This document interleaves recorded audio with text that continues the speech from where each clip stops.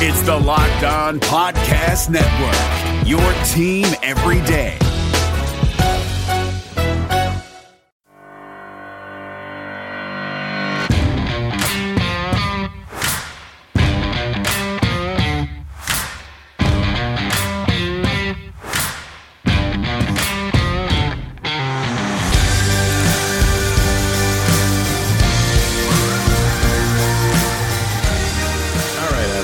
Good morning, good afternoon, good evening, whenever and wherever you may be listening, and thank you for joining the Locked On Avalanche podcast, part of the Locked On Podcast Network, your team every day.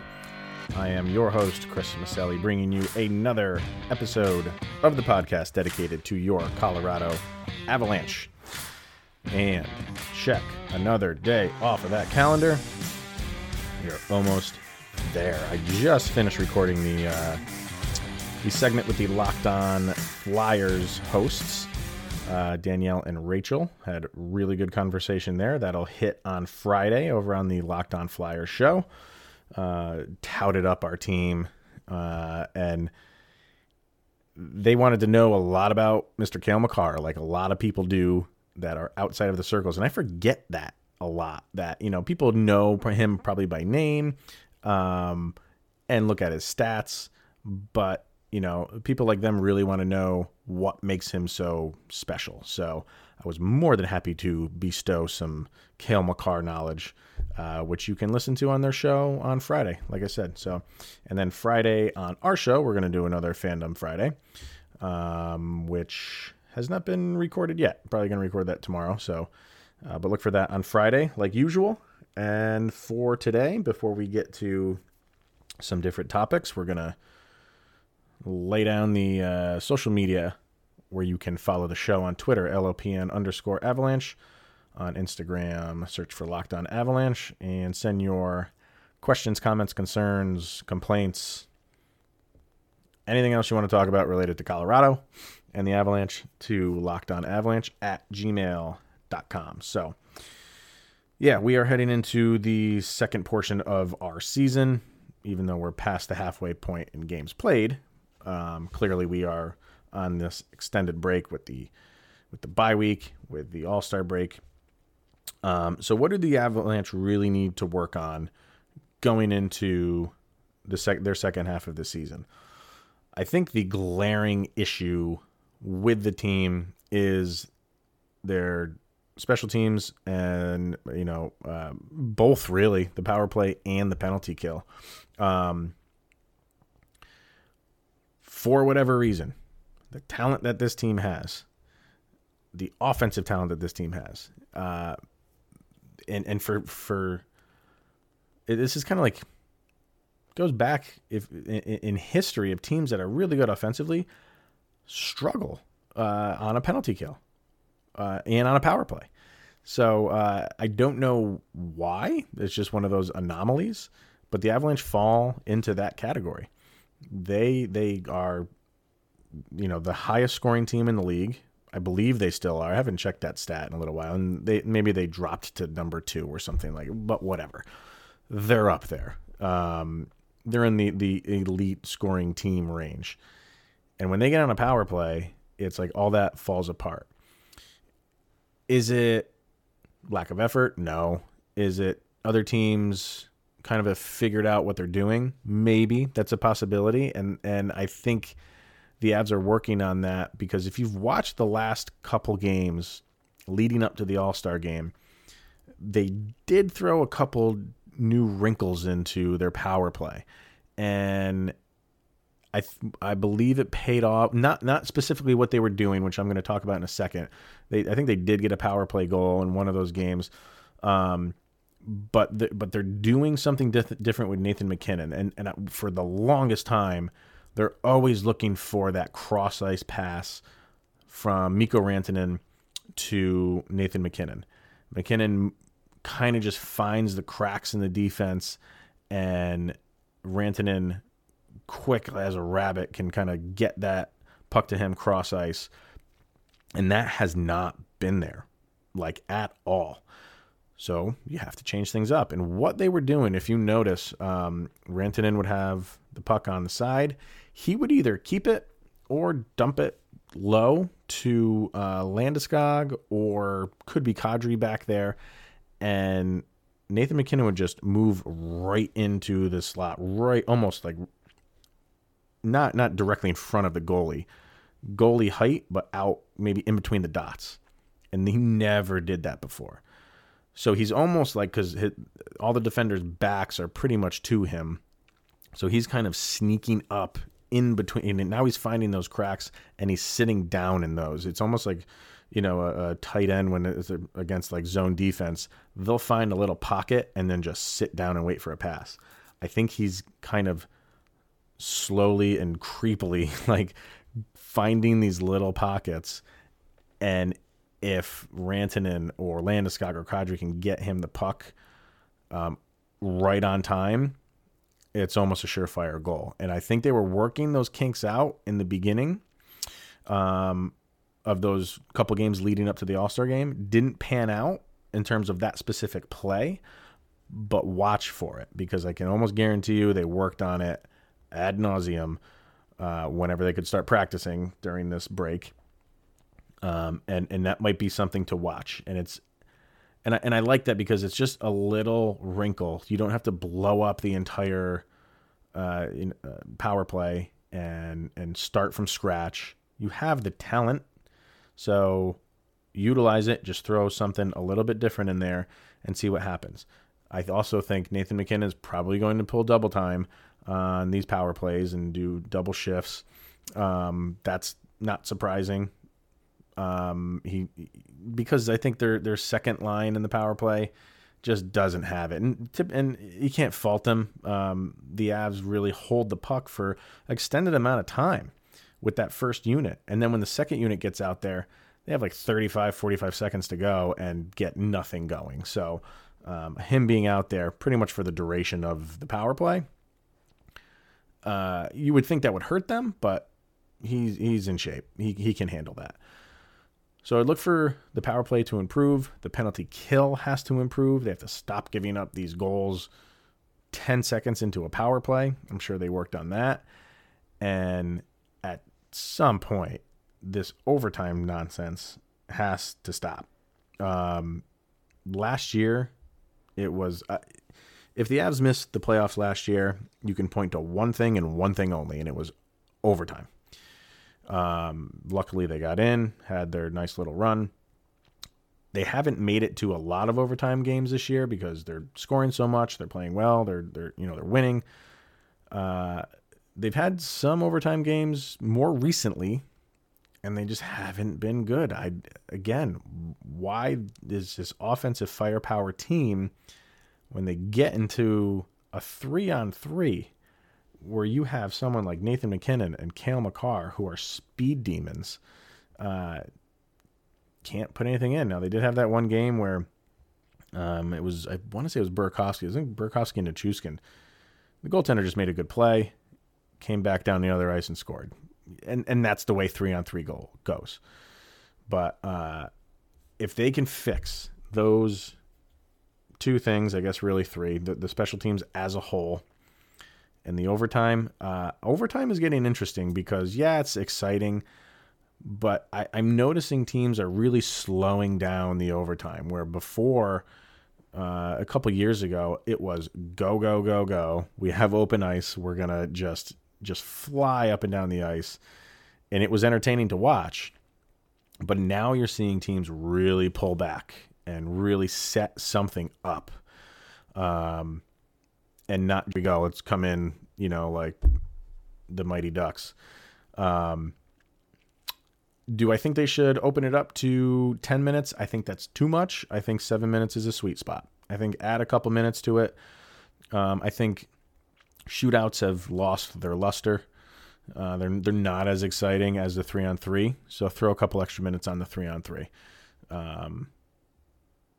But the Avalanche really seem like they give up, again, goals early when they're on a penalty kill. They give up goals early on in overtime. So they got to correct it. So obviously it's stuff that they're going to work on. But if they can, they could be a complete team if they figure those things out. Not asking them to be the best penalty kill team in the league and best power play team in the league, but they should be top 10 in both of those things. And if they get there, they're already a dangerous team. They are even more of a dangerous team if they can accomplish that. My name is Paul Stewart, a third-generation Irishman from Dorchester, Mass. I made it to the NHL as both a player and a referee. I was even elected to the U.S. Hockey Hall of Fame. When I was skating, I had my share of lumps and bumps. I gave a few back, too.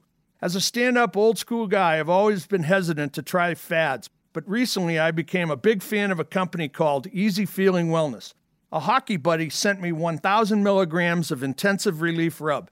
Easy Feeling markets a line of natural plant-based hemp extract products, including gummies, soft gels with melatonin, and tinctures. Their motto is to enjoy every day, which all of us banged-up baby boomers and old skaters can relate to. Easy Feeling products are non-addictive. They don't get you high, and they're perfectly legal. Give Easy Feeling a try by going to easyfeelingwellness.com. They will even give you 20% off your first order by using my special code PS20.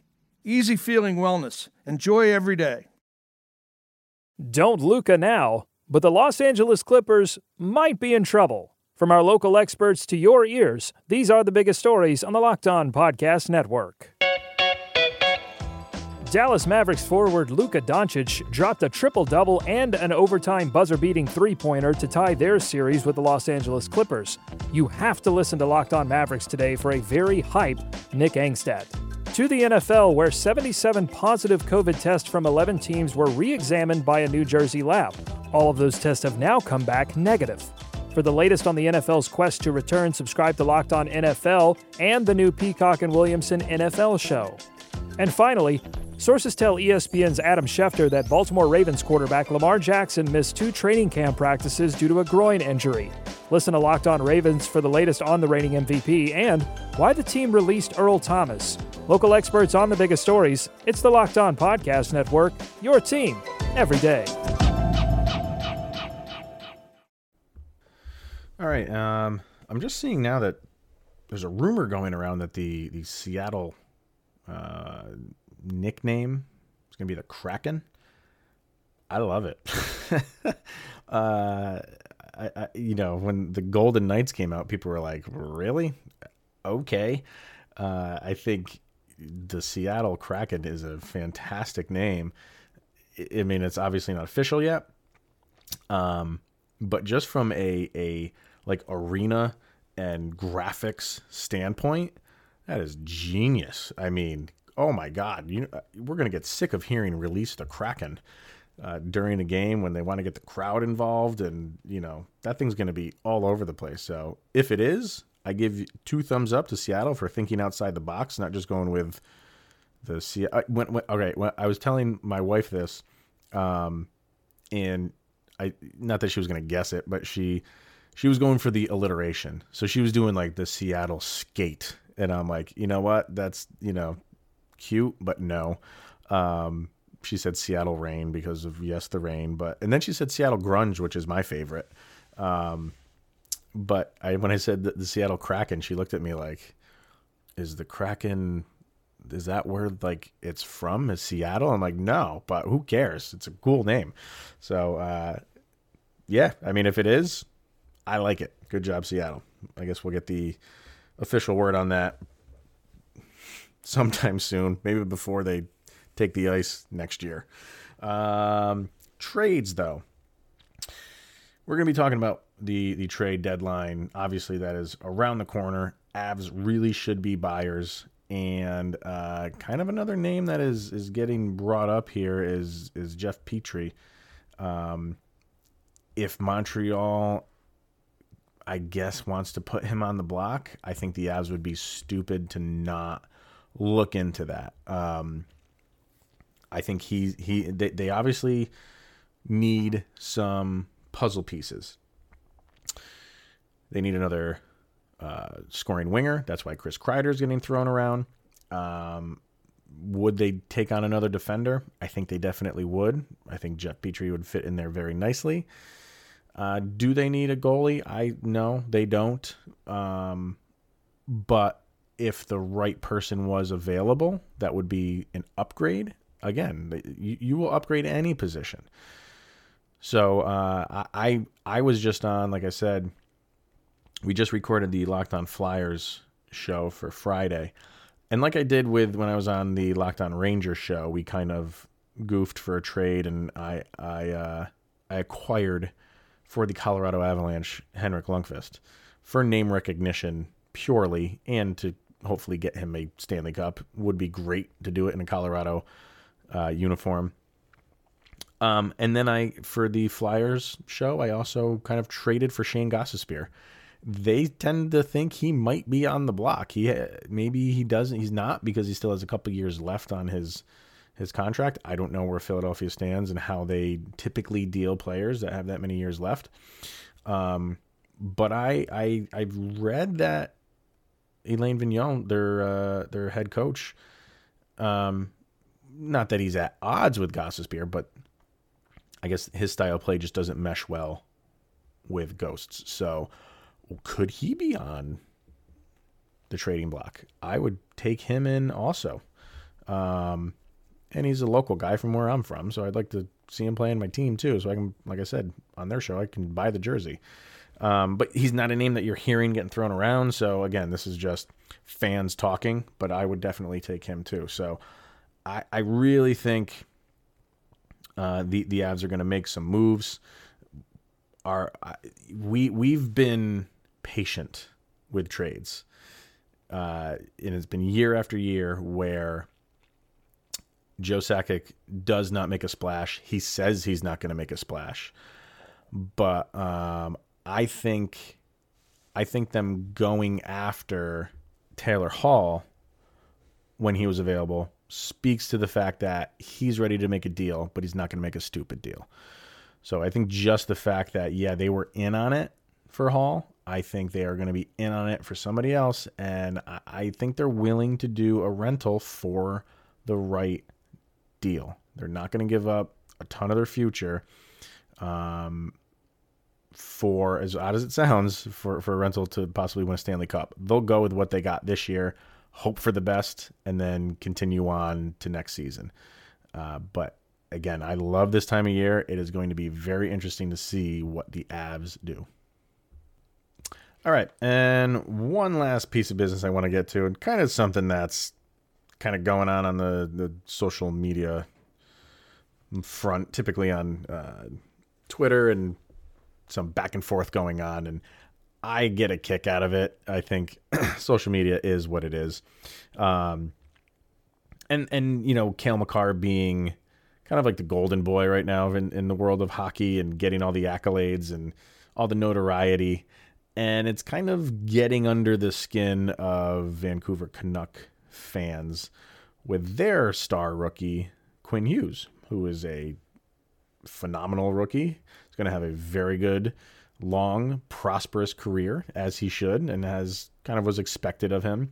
But I think Canuck fans are a little annoyed that Cale Makar kind of gets like I said, the notoriety in hockey circles. So, you see online a lot of Canuck fans trying to post things, not trying to, they are posting things about, let's see, this is why Quinn Hughes is better than Cale Makar, and they throw up stats and try to make their case. I'm here to kind of tell you, and not this is going to solve any of the problems or anything like that. Like, you don't need to make your case. We know Quinn Hughes is a good player. Does he have a chance to win the Calder Trophy? Yeah, he does. Will he? I don't think he will. I think what Cale Makar is doing is much more. I'm struggling to find the word, but he's having more of an impact, I guess, on his team than Quinn Hughes is. And this will go into the MVP voting as well. We are not here to argue who's better between Connor McDavid and Nathan MacKinnon. They are probably the top two players in the league, probably in the world. And when it's going to come to MVP voting, I think voters are going to take a lot of things into account. Points being one of them, which, could go either way. McDavid is obviously ahead right now, but anything could happen. And let's just say he does end up winning in most points scored. That's not a slam dunk for MVP. And I've said it before on this show. If his team does not make the playoffs, you pretty much can put it in the bank for Nathan MacKinnon. Now, I know Pasternak might be up there. I shouldn't say put it in the bank or slam dunk or anything like that, but I think the odds go exponentially higher for Nathan MacKinnon if McDavid either misses the playoffs or just skates in the last game. I mean, maybe for some voters out, they'll say, well, he made it, that's all that counts. And sure. But we're not arguing this back and forth between McDavid and MacKinnon on who's best, because we know they're both good. And I feel like that's happening with Quinn Hughes and Cale Makar. And these guys are going to be tied together, just like, Makar's going to be tied to other players in the same draft that he was in because he went number 4. So because they're rookies and that's really the only trophy they're going for right now, I think Vancouver is kind of in the same position. And when it comes to Quinn Hughes with Cale Makar, if they're on the outside looking in from the playoffs, I don't think there's any way Quinn Hughes wins the Calder Trophy over Cale Makar, who's a big reason why the Avalanche are the position that they're in, and in all likelihood will have a playoff spot, unless they have a complete nosedive. And if that happens, that doesn't take away from the season that he's having. I'm talking about Quinn Hughes. It doesn't take away from what he's accomplished for this year. And in the end, it's a trophy, and only one person can win it. And if he doesn't win it, he probably will be number 2 in the voting. And I think it's between these two guys. And take solace in the fact that these two guys have really catapulted themselves over the rest of the field. I don't think anybody would argue that Makar and Quinn are 1 and 2 in the rookie field. But I think Cale Makar is getting all the accolades because he deserves them. And again, that's not taking away from Quinn Hughes. But you watch Cale Makar play, and he's having a impact top line, top power play, playing a ton of minutes. And Quinn Hughes is actually playing a lot of minutes too. But he's just a more integral part of the team, in my opinion, than Quinn Hughes is right now. If Quinn Hughes would be above Cale Makar, the only way that he could be right now, in my opinion, is if they were having a better record than Colorado. If he was the reason why Vancouver would be above Colorado in the standings, then yeah, I think you can make a strong case for him. But Cale Makar, yeah, Colorado has a good team, and they have a lot of talent. But Makar is part of that talent, and he is part of the reason why the Avs are in the position that they're in. So for that reason, and as long as this keeps going the way it does for the remainder of the season, I think you have to give it to Makar. And Quinn Hughes will most likely come in second, probably a close second. I don't think so close where it's like 1 or 2 votes. It could swing the whoever wins it either way. But like I said, it doesn't take away from the season he's having. And the back and forth that goes on Twitter, I get a kick out of it. If you follow me on Twitter, I don't take it anything seriously. The things I post are usually to get a laugh. And that includes this back and forth between Quinn Hughes and Cale Makar. So, and I think people get that. Nobody's really gotten mad at me for posting something funny between the two. So that's really all I have to say about it. Just appreciate the fact that you have a good player that hopefully will be on your team for a long, prosperous career. And these two guys can go to battle multiple times a year. So you can look forward to that. So what do you think?